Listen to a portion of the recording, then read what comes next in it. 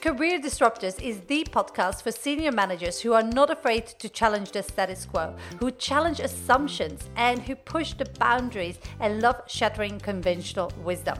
I'm Coach Caroline de Kiemper, empowering professionals to build a personal brand that gives them the confidence they need to go after the career they want and deserve.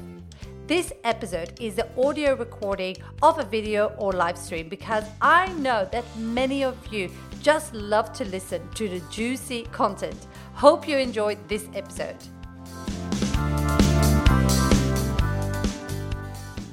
In this video, I'm going to share a 4-part framework on how to write an elevator pitch for your resume. I'm Caroline, career and leadership coach.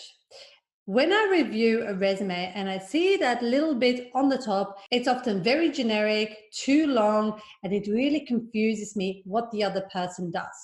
There is a specific framework that you can follow that will make all the difference and give the perfect first impression, and that's what you want. You want to start with a big bang about what people can expect reading the rest of your resume. So, first thing that you need to know is an elevator pitch or a career statement, as I call it, on your resume needs to only be between 8 and 10 lines. You want it to be concise and to summarize exactly what the person can expect, your skills and experience, and the level of candidate you truly are. So the 4-part framework is basically the first 2 lines need to be all about your promise, your added value. Why should a company hire you and not another candidate? What do you have to offer? What is special about you? The second 2 lines are all about the tools that you can use to deliver on that promise. Next 2 lines are all about your collaboration, the people that you work with to achieve that result, whether that is the executive board or the executive team or everybody within the company. You have to really choose your positioning, because depending on that and the words you use in your elevator pitch, you will attract certain roles. And that's why it's so important to be very intentional about the words you use to describe what you do in your elevator pitch. And the last 2 parts is about your team management style. There is a big difference in the words using high-performing team, driving KPIs to get the results, or through coaching and developing, creating a loyal, engaged team. That person can do both things, but it is all about the words you choose, how to position yourself to the organization.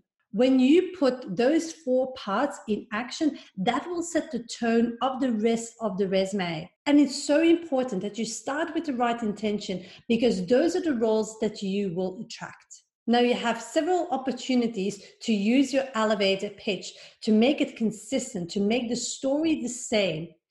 First of all, we already discussed, you use it on your resume, but you also use it on your LinkedIn profile to make sure that headhunters, recruiters, HR, other decision makers pick up and headhunt you from LinkedIn. Thirdly, you use it in an interview. On the question, tell me about yourself, you actually have your elevator pitch ready to go to nail that interview.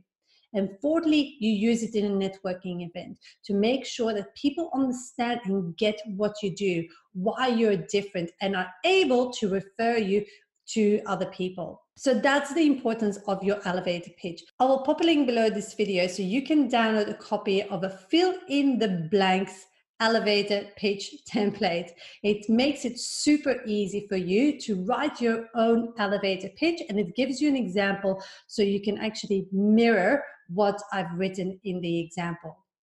If you're ready for the next step and want to work with me, I have a coaching program that is called the Career Success Program. In the program, I teach professionals on how to craft their own story, their elevator pitch. I also teach them on how to raise their profile so that they stand out and can land their next 6-figure leadership role. I will pop a link below this video so you can go and check it out and find out more. Thank you very much. If we are not connected yet, please connect with me so you get notified as soon as I upload a new video. I will see you in the next one. Bye. Hope you enjoyed this episode of the Career Disruptors podcast. If you did, please head over to iTunes and leave a review. And if you want to take the next step in your career and you want to discover how I can help you, head over to my website, newhorizoncoaching.com.au, and discover how we can work together, or download any of my free resources. Thanks again, and I'll connect with you on the next episode.